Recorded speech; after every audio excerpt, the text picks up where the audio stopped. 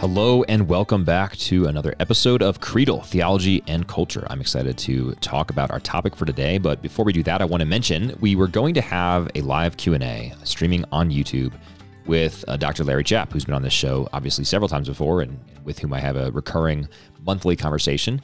And we had to cancel that. Dr. Chapp fell ill at the last minute. He is fully recovered now, though, and we are rescheduling that. So if you were originally planning on attending, I am sorry for the cancellation. However, I am pleased to announce that we will be doing that live Q&A discussion on May 19th at 8 p.m. Eastern Time. I'm in Mountain Time. Dr. Chapp's on Eastern, so we're going to do 8 p.m. Eastern Time again on Wednesday, May 19th. So that's next Wednesday as I sit here and record this, and I'm really looking forward to the discussion. So we've got a few questions from audience listeners. I'm hoping for more who will chime in with their questions during the live show. But if you'd like to get your question in now and get it in the queue at this moment, you're welcome to email me. I'd be happy to hear from you. Zach, Z-A-C, at creedalpodcast.com.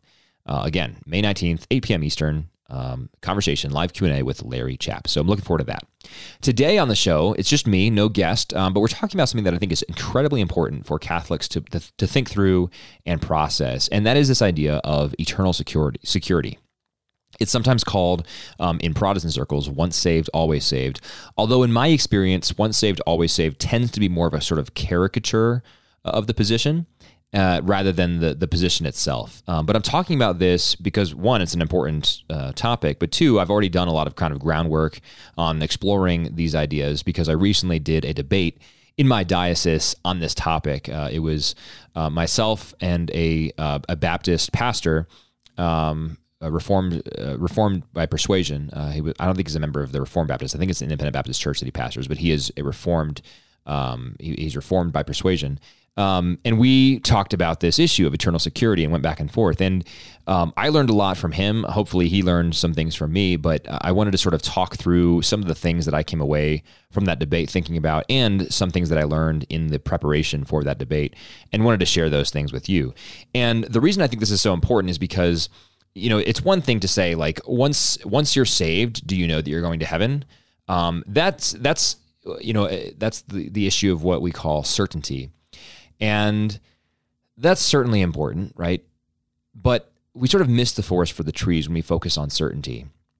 In fact, the Catholic teaching is that we can have moral certainty of our faith. And that is that if we profess to love God, if we try to love God, if we are following the precepts, his commands, the precepts of the church, if we are doing our best to follow Jesus, then we can have a moral certainty that we will go to heaven. That is not to presume that we are God. And of course, what the Council of Trent said was that if anyone says that basically once he's saved, once he is sanctified, that he will never, ever fall out of that grace and that he will absolutely 100% surety go to heaven, then let him be anathema. Because Trent was combating this idea that I think honestly is more of a caricature of the Reformers than anything, but what it was probably concerned with, the council that is combating this idea that could get trickled down to followers of the Reformers who would think, hey, once I accept Jesus, once I am justified, then no matter what I do, I'm going to heaven. That's not the teaching of the church. And so to combat that, Trent had its declaration that if anyone said he had 100% certainty of his own salvation, he would be anathema, because ultimately none of us have 100% certainty because we are always completely reliant on Jesus Christ for that. And as Catholics, we also hold that we can, in fact, fall out of what we call sanctifying grace. Now, the reason why we think that and the Reformers did not is because of a difference in our soteriological framework in which we think about infused grace versus imputed grace. Now, I'll get into all that, but what I want to do is first begin this discussion with some stipulations. And I did this in the debate, and I think it was helpful to just sort of focus the discussion and focus our areas of disagreement. So we believe as Catholics, and most Protestants would agree with these 4 points. The first is that we are saved by grace alone through saving faith in Jesus Christ. We are not saved by our works. And on top of that, none of us is owed the grace from God that we receive, and none of us merits our own justification, okay? The second point to stipulate is that none of us can do anything by our own free will to move towards justice in God's sight. That's right out of the Council of Trent, by the way. None of us can do anything by our own free will to move towards justice in God's sight. The third, God loves each and every human being that he has created and desires our eternal happiness with him. That is a Catholic position. It is not distinctly Catholic in the sense that it's not only Catholics who believe that. And you will, in fact, find some Protestants who don't hold to that. In fact, if you're holding to a double predestination or a reprobation view, you actually are holding that God is actually condemning, actively condemning certain people to hell, rather than passively, or rather than permitting them to choose something other than God. God is actually actively assigning them or reprobating them to hell. So not everyone agrees with that, but for the purposes of our discussion in the morning a couple of weeks ago in this debate, it helped to focus our discussion. Fourth, God is always faithful. And so when we talk about whether or not we have eternal security, whether or not we can be confident in our own salvation, of course we can be confident in God doing his part in our salvation. We can be confident in the faithfulness of God. And so what is at issue in this debate is not God's faithfulness and whether or not God keeps his promises, but whether or not we keep ours. And this is a really, really important thing to foot stomp. And I actually did this in the debate, right? We're not contesting God's faithfulness. The question is not, is God faithful or is God capricious? The question presupposes, or the answer to the question presupposes, that God is in fact faithful. Of course God is faithful. He is always faithful. What is at stake is whether or not we can actually reject God and thereby fall out of grace. So those are the sort of the four stipulations. And then a fifth stipulation with which the pastor I was debating agreed, but not all Protestants would, is that God indeed does predestine certain men to heaven. Now, how exactly this works, we don't know, but this is a mystery revealed to us directly in Scripture. And if you want to explore more of that and you did not yet listen to my podcast that I did with Dr. Taylor Patrick O'Neill, I think it was in February. I'll look up the exact date here. I encourage you to go back and listen to that because it's really, really good. I learned a ton. Yeah, February 9th, Predestination is a Catholic Doctrine with Taylor Patrick O'Neill. So go back and listen to that if you have more questions about whether or not, or what I mean by predestination and why Catholics believe it. So check that out. But those are the five stipulations that I made for this debate. The first four, the vast majority of Protestants would agree with. The fifth one, some would, including those, generally speaking, who hold to Reformed theology. So I gave those stipulations so that we could focus on the actual question. And the question as framed for the debate was, once saved, always saved, yes or no? Now, again, that's sort of a crass way of phrasing the doctrine of perseverance of the saints or preservation of the saints, or some might call it eternal security. And I don't know the origin of the phrase once saved, always saved, but honestly, I suspect that phrase comes about from polemics that sort of attack the idea, because it sounds kind of crass, right? Once saved, always saved, as if the Reformers held that if someone had said the magical words to accept Christ and then did horrible, unspeakable things, they would still go to heaven because once they're saved, they're always saved. The Reformers wouldn't say that. In fact, they would say that person never had saving faith to begin with. And that opens up a whole can of worms then about how this doctrine is sort of circular because it can never be sort of disproven experientially. But once saved, always saved doesn't quite, I think, do justice to the richness of the classical Reformed position, even though I disagree with that Reformed position. But I do want to sort of acknowledge that up front. A better way of thinking about the point of disagreement here, I think, is whether or not someone can lose his salvation. And a more technically correct way of describing that, I think, would be whether or not someone can fall out of a state of sanctifying grace. All right, so let me repeat that. The key question here on which the Reformers and Catholics disagree is whether or not someone can fall out of sanctifying grace. So my answer to that question, can that happen, is yes. And I think that this is evident from Scripture and from reason as well. But before I dive into some of the scriptural accounts for why I think that position is supported, I want to spend a little bit of time explaining more about that Catholic soteriology that I mentioned in the beginning, right? Infused versus imputed grace. Soteriology is simply a fancy word that means a theology of salvation. And that comes from the Greek word soteria, which means indeed salvation. So when we talk about soteriology, we're really talking about how we are saved. And this is basically how the Catholic Church views the chronology of salvation. The first thing that happens is the Holy Spirit converts us. So the first work of the grace of the Holy Spirit is conversion. And that conversion effects or brings about our justification. The Council of Trent, talking about this, says that, quote, justification is not only the remission of sins, but also the sanctification and renewal of the interior man, end quote. So that conversion, the first work of the Holy Spirit, is also justification. And that justification is also the sanctification and renewal of the interior man.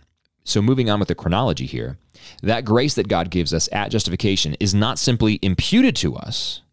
It's not something that God simply clothes us with, but rather that grace is infused by the Holy Spirit into our soul. Look at the Catholic Catechism, Catechism of the Catholic Church, section 1999.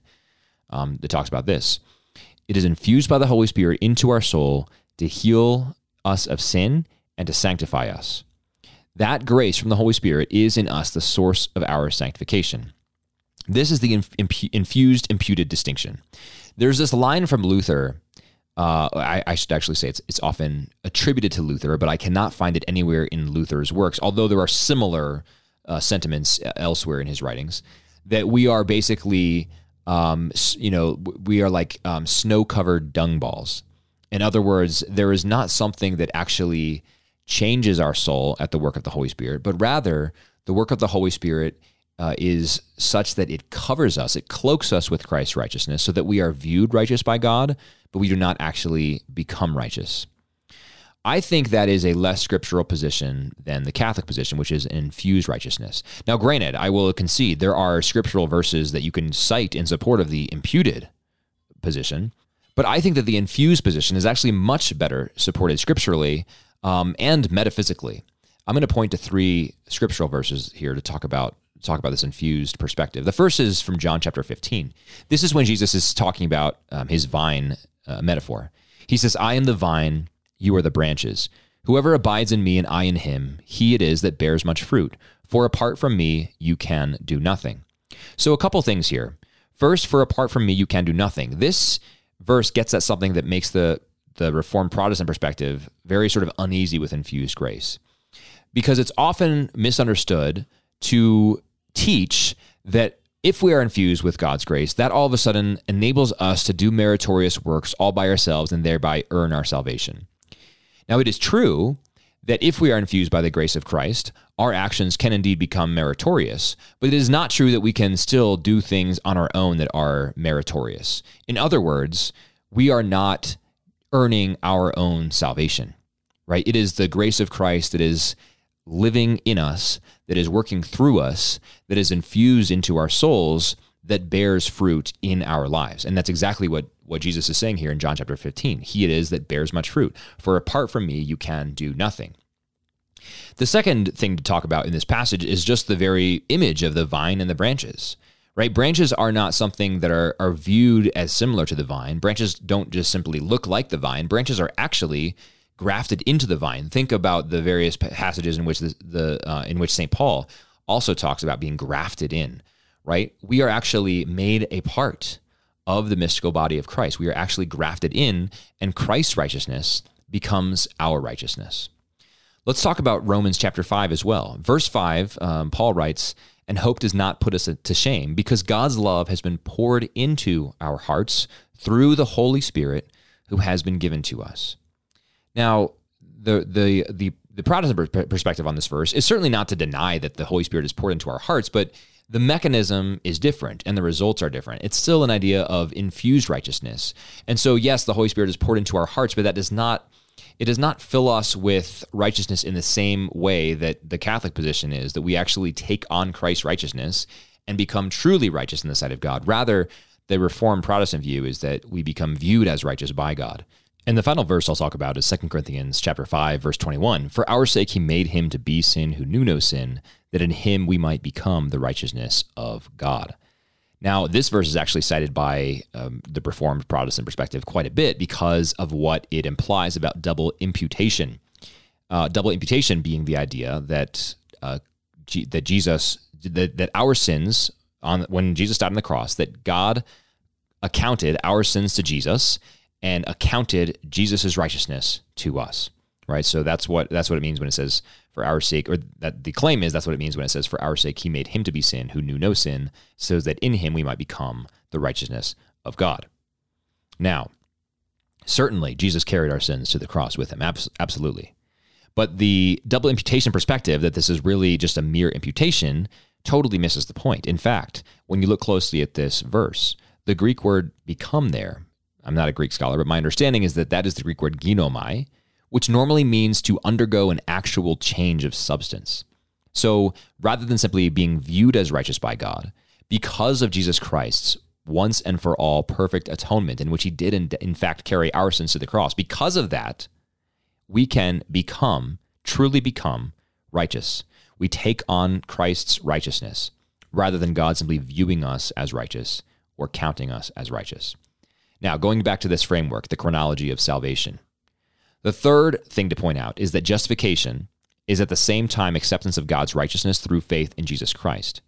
And because of that acceptance, our justification establishes cooperation between God's grace and man's freedom. Now, this is where the distinction between infused and imputed becomes really, really important. So when we are justified, we accept God's righteousness through faith in Jesus Christ, because our salvation actually comes through grace, right? And through faith in Jesus Christ. And that acceptance establishes cooperation between God's grace and man's freedom. In other words, that acceptance of God's righteousness, in which it is infused into us, enables us to freely choose to cooperate with that grace. When we freely choose to cooperate with that grace can become meritorious for us. Okay, so let's break this down a little bit with some scripture. 1 Corinthians chapter 3, verse 9. For we are God's fellow workers. You are God's field, God's building. According to the grace of God given to me, like a skilled master builder, I laid a foundation, and someone else is building upon it. Let each one take care how he builds upon it, for no one can lay a foundation other than that which is laid, which is Jesus Christ. So working backwards through this, what is the foundation of our faith? It is Jesus Christ. What is the foundation of our works? It is Jesus Christ. But look at verse 9. We are God's fellow workers. Now, I'll back up a little bit here and say that the Protestant Reformed position is generally monergistic. In other words, salvation is entirely the work of God. The Catholic framework, and from what I understand, that of the Orthodox and to some degree the Lutherans, is a synergistic framework in which the foundation of salvation is certainly God. The initiation of salvation is certainly God. But the framework is synergistic because God gives us the opportunity to freely cooperate with that salvation. And so it is synergistic because there are two things working together. It does not mean that they are equal players in that, right? But it means that there are two players that are working together.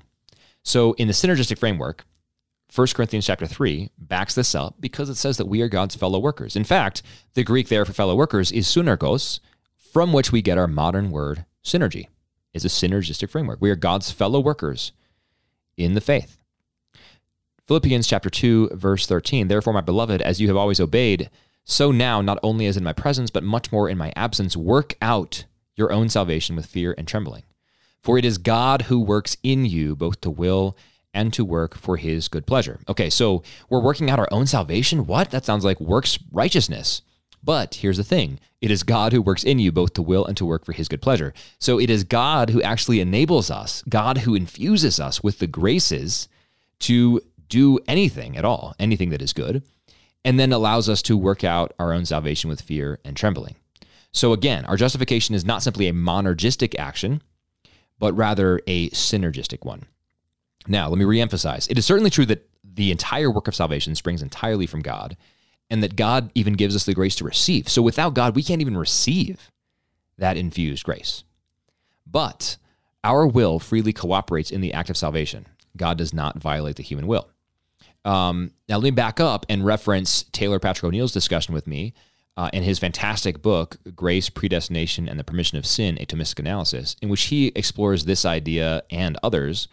But there is a fundamental mystery here that we can't fully understand, and that is that God does, in fact, preserve our free will while also infallibly moving us. And that's how predestination happens, right? So God does, in fact, God does bring about what he intends to bring about, but he does it in such a way that we can still freely choose the good. So he infallibly moves us to freely choose. So if this is true, though, what happens when the human will rejects God? What happens when we violate the first commandment and place another God or idol before our God? Can man fall away? And the Catholic answer to this question is yes. We, and by the way, St. Paul, call this falling away because it results in a loss of divine grace in the soul. That's what we call a loss of sanctifying grace. And Jesus warns us about this in John chapter 15, verse 4. Again, going back to this phrase, this metaphor of the vine, abide in me and I in you. As the branch cannot bear fruit by itself unless it abides in the vine, neither can you unless you abide in me. The fact is, when we choose something other than Christ, we can do nothing because we are cut off from the very graces of Christ. But if you look more at that John chapter 15 example, you see a very vivid metaphor of the vine and the branches, and you see Jesus get actually very descriptive on what happens when a branch fails to produce the fruit that it's supposed to produce. He says it is cut off and thrown into the fire. I'm now looking at verse, where is this? Here we go, verse 6. If a man does not abide in me, he is cast forth as a branch and withers, and the branches are gathered, thrown into the fire, and burned. Okay, so Jesus there is talking about a loss of sanctifying grace. We can, in fact, lose our salvation. And to go into this a little bit more and sort of the scriptural arguments for this, I think it's important to point out 1 Samuel. I was reading 1 Samuel actually just prior to this debate, and I was reading it because I'm going through this Bible in a Year plan with Father Mike Schmitz. Highly recommend that. If you haven't joined that already, you should. It's never too late. But I was reading 1 Samuel, and that was interesting because the book starts with Samuel leading Israel before Israel asks for a king. And then Israel does ask for a king, and obviously that's not a good idea, and we quickly find that out, but God still grants their request. And in 1 Samuel 10, this man named Saul is anointed, and we learn in verses 9 and 10 that God gives Saul another heart, and that the Spirit of God rushes upon him, and he prophesies. Now that sounds like conversion, doesn't it? It sounds like the grace of the Holy Spirit being poured into his soul, and the scripture, the text even says, God gives Saul another heart. But the interesting thing is that just a few pages later, Saul is now disobeying a direct instruction from God, and this is in 1 Samuel 18, that it results in a devastating consequence in which we read, quote, the Spirit of the Lord departed from Saul. That sounds like an unequivocal fall from grace, right? So we saw God in 1 Samuel chapter 10 give Saul another heart, and then we saw God in 1 Samuel, I think I said 18, it's actually chapter 16, I'm sorry. 1 Samuel chapter 16, the Spirit of the Lord departs from Saul. Right, so this is one example among many of Old Testament characters and figures being used by God for various purposes, being devoted to God, and then falling out of favor with God because of something that they did, some other choice that they made to follow an idol, to worship other gods, et cetera, et cetera. This happens time and time again in the Old Testament as we learn about our own human frailties and foibles and failings. In the New Testament, we see a lot of indications also that we can lose our salvation. Look at Luke chapter 8, verses 4 through 15. This is the parable of the sower. And I won't read the whole thing to you here, but to recap the parable of the sower, the sower's going along and sowing seeds, and some of the seeds fall on good ground, and some of them fall on the path, and some of them fall on rocky soil, etc.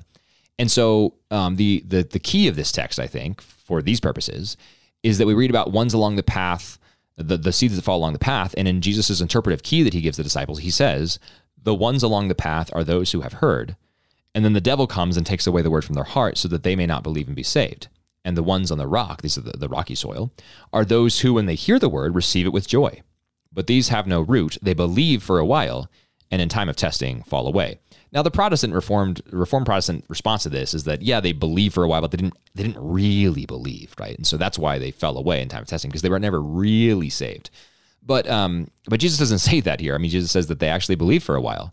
There was a faith, however temporary. And from my perspective, there's no such thing as a false faith, right? Faith in God is faith in God, and all faith in God is a gift of the Holy Spirit.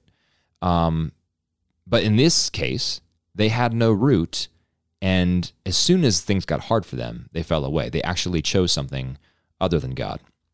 1 Corinthians chapter 10.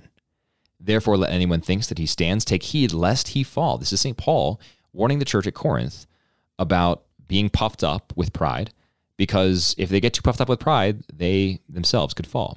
And then he goes on to assure them of God's faithfulness, right? No temptation has overtaken you that is not common to man. God is faithful, and he will not let you be tempted beyond your ability, but with the temptation will also provide the way of escape, that you may be able to endure it. So, two things there. One, reiterating, God is always faithful. We will not face anything that we cannot overcome with the power of the Holy Spirit. But at the same time, you better be careful, because you can indeed fall. Okay. Chapter 6 of the letter to the Hebrews. This one's pretty remarkable. For it is impossible in the case of those who have once been enlightened, who have tasted the heavenly gift and have shared in the Holy Spirit and have tasted the goodness of the Word of God and the powers of the age to come, and then have fallen away, to restore them again to repentance, since they are crucifying once again the Son of God to their own harm and holding him up to contempt. So this is a really remarkable passage, because in it, the writer to the Hebrews, probably St. Paul, according to the tradition of the church, is describing these people, get this, who have been enlightened, who have tasted the heavenly gift, who have shared in the Holy Spirit, and who have tasted the goodness of the Word of God. And guess what? Verse 6, they still have fallen away. So the classic refrain that those who fell away never had true faith to begin with really contradicts, I think, this passage, in which we hear of people who have been enlightened, who have tasted the heavenly gift, have shared in the Holy Spirit, have tasted the goodness of the Word of God. Those are four evidences of a genuine encounter, a genuine conversion of heart, a genuine infusion of the Holy Spirit, and still these people are falling away. 2 Peter chapter 3, you therefore, beloved, knowing this beforehand, take care that you are not carried away with the error of lawless people and lose your own stability, but grow in the grace and the knowledge of our Lord and Savior, Jesus Christ. To him be the glory both now and to the day of eternity. First of all, amen. But second, this is Peter warning against being carried away with the error of lawless people and losing your own stability. He's writing to believers. He's writing to Christians, and he's still warning them against falling away. In 1 Timothy chapter 1, Paul writing to Timothy, this charge I entrust to you, Timothy, my child, in accordance with the prophecies previously made about you, that by them you may wage the good warfare, holding faith and a good conscience. By rejecting this, some have made shipwreck of their faith, among whom are Hymenaeus and Alexander, whom I have handed over to Satan, that they may learn not to blaspheme. Hymenaeus and Alexander, we think, were two previous fellow workers with Paul on his missionary journeys. And he's saying to Timothy, don't be like them, who were obviously fighting the good fight with me, but guess what? They made a shipwreck of their faith. And this is important too, right? This isn't one of the sort of proof texts of never being able to lose your salvation is the words of Jesus that no one will be able to snatch you out of my hand or out of my Father's hand. But there's a difference between someone snatching you out of the Father's hand and you sort of choosing to leap out of the Father's hand, right? I mean, if you're driving a car down the highway, it can be true that no one can force you to jump out the door, but you can choose to jump out the door yourself. And so in this case, 1 Timothy chapter 1, Hymenaeus and Alexander seem to have done this, to have made a shipwreck of their faith. Notice it doesn't say that God made a shipwreck of their faith. Obviously, God does not do that. He always is faithful. But they made a shipwreck of their faith. So Hymenaeus and Alexander were handed over to Satan, in the harsh words of St. Paul. I think this also echoes John chapter 13, verse 27, when Satan enters into Judas, by the way. But that's a conversation probably for another day. So these are some of the sort of scriptural arguments for this. And in closing, I want to offer a few remarks. And then I want to talk about something that I've been thinking about since the debate itself. In sort of closing, and in closing the debate, I said some of these things as well, right? That I think the freedom of our wills is born by our experience. We all choose things every day. Now, that is not to deny the sovereignty of God, that God, in fact, gives us the graces to choose those things, but we still choose them, right? God enabled me to get up this morning. God willed that I got up this morning without snoozing my alarm, and yet I still freely chose to get up this morning without snoozing my alarm. So God can will something infallibly, but he still preserves our ability to freely choose that thing. So God can, because he is God. God in fact can infallibly, that means it'll happen. He will make sure that it happens. God can infallibly will something that we freely choose. But that also means that God preserves our ability to reject him. That is what we mean by the permission of sin. So God permits us to reject him. God never actively wills our rejection, because if he did, he would be implicated in our sin, right? If God is actively directing me to reject him and therefore sin, then that would make him complicit in our sin. But God, of course, does not sin. And in fact, we have to go to Aquinas and Augustine to sort of understand more about this. But sin itself is not sort of a positive being in and of itself. It is rather a privation. It is a corruption. It is nothingness where something should be. And so God cannot actually actively will sin, but God does permit us to reject him, and therefore he permits sin. Sometimes our encounter with this living God serves to harden our hearts, as was the case of Pharaoh in the Exodus. Sometimes fire melts a substance, right? And sometimes fire hardens a substance. Sometimes our encounter with God hardens us, and sometimes it softens us. But I think we should all take inspiration and encouragement and exhortation from St. Paul in the first letter to the Corinthians, chapter 9, when he says, "Do you not know that in a race all the runners run, but only one receives the prize? So run that you may obtain it. Every athlete exercises self-control in all things. They do it to receive a perishable wreath, but we an imperishable. So I do not run aimlessly. I do not box as one beating the air, but I discipline my body and keep it under control, lest after preaching to others, I myself should be disqualified." So I think this is especially potent because this is St. Paul writing, the greatest missionary who ever lived, someone who experienced a conversion on the road to Damascus, in which Jesus Christ, he experienced an apparition of Jesus Christ. Jesus Christ appeared to him personally and spoke to him by name. And that was the means of his conversion. And this man is still saying, guess what? I am running. I am disciplining my body. I'm keeping it under control so that I am not disqualified.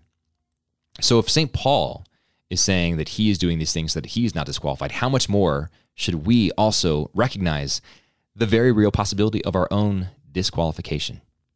So this is sort of a quick summation of the Catholic teaching of whether or not we can lose our salvation. And a loss of sanctifying grace results from choosing something other than God, right? So at our conversion, at our justification, we are filled with the grace of the Holy Spirit. This is at baptism, right? And that grace stays with us for as long as we remain with it. And as soon as we turn away from it, as soon as we cut off that grace from within our hearts by committing a mortal sin, we need to be reconciled to God. So we go to confession, we make a good confession, and we are reconciled to God. That's the ordinary means, by the way. It doesn't mean that if someone dies without making a confession that they can't possibly be admitted to heaven. That's a separate and longer discussion. But confession, the sacrament of reconciliation, I should say, is the ordinary means of reconciliation, of restoration of a soul to sanctifying grace.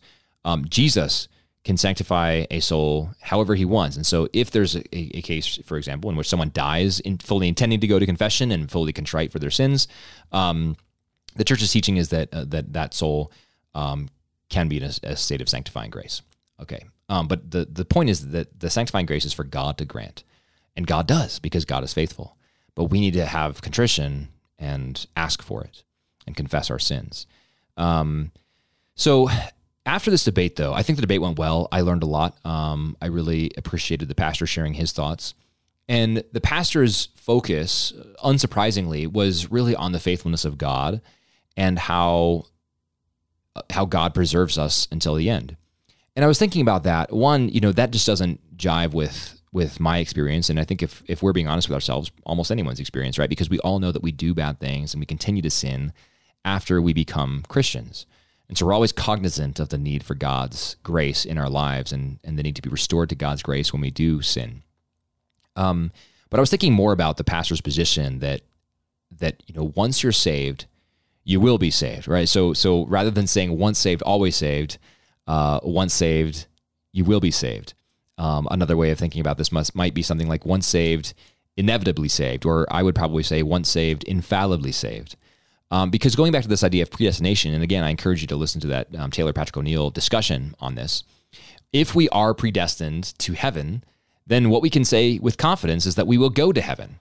Now, we don't know, right? God doesn't give us a sort of a birth certificate certifying that we will in fact go to heaven. So that's where the sort of certainty issue comes in. But there is a respect in which we can actually say that for those whom God predestines to heaven, to eternal blessedness, at the hour of our death, God infallibly moves our contingent will to freely choose him, thereby assuring our final sanctification. So in other words, this is not actually all that different from what the sort of classic Reformed position is. The key distinction is that we can lose our salvation along the way because we can fall out of sanctifying grace. But there is no there is no disagreement between Catholics and Reformed Protestants on the fundamental question of, does God bring about the salvation that he intends to bring about, right? And so I was sort of thinking more about this, and I wrote to Dr. Taylor Patrick O'Neill because he's the guy who I know who is most well read on these issues from a Catholic perspective. And I asked him this exact question. I said, is there a sense in which it would be accurate to say that for those, let me actually back up. This is what I said to Taylor. I said, walking away from this debate, I had a question that I was thinking that you may be able to help me with. The Protestant Reformed position obviously obviates or obliterates the freedom of the will, and so there is no authentic possibility of falling out of sanctifying grace because the will cannot choose other than God once the soul is justified. Catholics obviously believe that we can and do fall out of sanctifying grace, and so in that sense, we obviously are not once saved, always saved. But here's my question. Is there a sense in which it would be accurate to say that for those whom God predestines to eternal blessedness, at the hour of our death, he infallibly moves our contingent will to freely choose him, thereby assuring our final sanctification? If yes, then I think the debate really falls back on the nature of our wills and whether or not we can fall out of grace on our way to final glory. And Taylor was very gracious in his response to me and wrote me a long email, but I will just read an excerpt from here. He says, yes, I think that you are absolutely right. There is a distinction between the doctrine of once saved, always saved, and the doctrine of infallible predestination. At the risk of oversimplifying or overgeneralizing the Protestant positions on this, I do think that once saved, always saved maintains that it is impossible to lose sanctifying grace. The Catholic who maintains predestination has no issue rejecting this. We recognize that because sanctifying grace is not merely forensically imputed, but requires the participation of the human will as acting freely, that's the infusion we talked about, this presupposes the ability for the will to turn away from its participation in grace. Otherwise, the participation itself would not be meritorious, i.e. it would be something done to me rather than something in which I participate volitionally, i.e. in the will. And so, through grave sin, the soul in sanctifying grace can turn from being in a state in which it would be saved if it died in that moment to a state in which it would not be saved if it died in the next moment. And this can happen over and over many times. This position is really more about the nature of the will and merit than it is about the infallibility of election. What predestination maintains is that while the creaturely will can gain or lose sanctifying grace, those movements, including the final perseverance of the will in grace or not, are subject to divine providence, and this is infallible. God might, and probably often does, will that one who shall be infallibly but freely saved moves in and out of states of grace, meaning that justification and sanctifying grace are, for this man, quite fallible. Not only are they potentially fallible, but they do indeed fail. However many times this man has fallen into grave and culpable sin. All right, so a bit of a mouthful there, but I think it's an important distinction. And so the issue of disagreement between the pastor's position and mine was not actually, is someone infallibly saved by God once they are predestined? The issue is rather, can you fall out of a state of sanctifying grace? And the reason why the Catholic says you can is because of the importance of the freedom of the will. Now, the Reformers were afraid of the freedom of the will because they did not see a way in which maintaining a freedom of the will could preserve the sovereignty of God. In other words, they rejected compatibilism, in which the sovereignty of God and the freedom of the will are mutually compatible. But we, as Catholics, actually hold that no, God is of course sovereign. God is in charge of everything, and God is responsible for every action that we do, in a certain sense at least, right? Either actively directing or permitting. But that God, when God does infallibly move us, he does so that we can still pursue that freely. So God's infallible movements preserve our free will. And that is why when we do something good, even though it all comes from Christ, it can still be meritorious for us because it is, as Taylor said, it is not something that is done to us, but it's something that we participate in by virtue of our free choice, even if we are infallibly moved to that thing. So that's the point of disagreement. That is, and that's what I try to emphasize in this debate that I did with the pastor. And I appreciate Taylor's clarifying remarks to me because they were helpful for me in just sort of clarifying my own thinking and my own thoughts on this. And I think it's important because this opens up a broader issue about how many of the Reformed and Catholic positions are actually not as far apart as is often claimed or thought by either side, and how much more could we do together if we were to recognize our areas of common ground? How many more conversions could we facilitate if more Reformed Protestants recognize that there are a lot of those strands of thought that they currently enjoy in their Reformed denominations that are in the Catholic Church and even have been there for longer, right? So, for example, I don't think I've mentioned this on the show before, but I recently learned that John Calvin didn't read Thomas Aquinas. I mean, we can't be sure, but some of the best scholarship today suggests that John Calvin simply did not read Aquinas. That's incredible. And it makes me wonder how much he would have agreed, because there are a lot of things that Calvin says, not all of them, of course. There are a lot of things that Calvin says, though, that Thomas says better. And if Calvin had the benefit of learning from the angelic doctor, Calvin might have, who knows, he might have been Catholic. So anyway, we will end there. I'm really looking forward to the discussion with Larry on Wednesday, though. And so please join us 8 p.m. Eastern next Wednesday, the 19th of May. Bring your questions. Send them along to me if you have questions. In the meantime, Zach, Z-A-C, at creedopodcast.com. And send me a note. Let me know what you liked about this episode, what you didn't like, what I got wrong, what you think I got wrong, what I missed. Always open to fraternal correction. So send me a note, Zach, Z-A-C, at creedopodcast.com. And until next time, God bless you.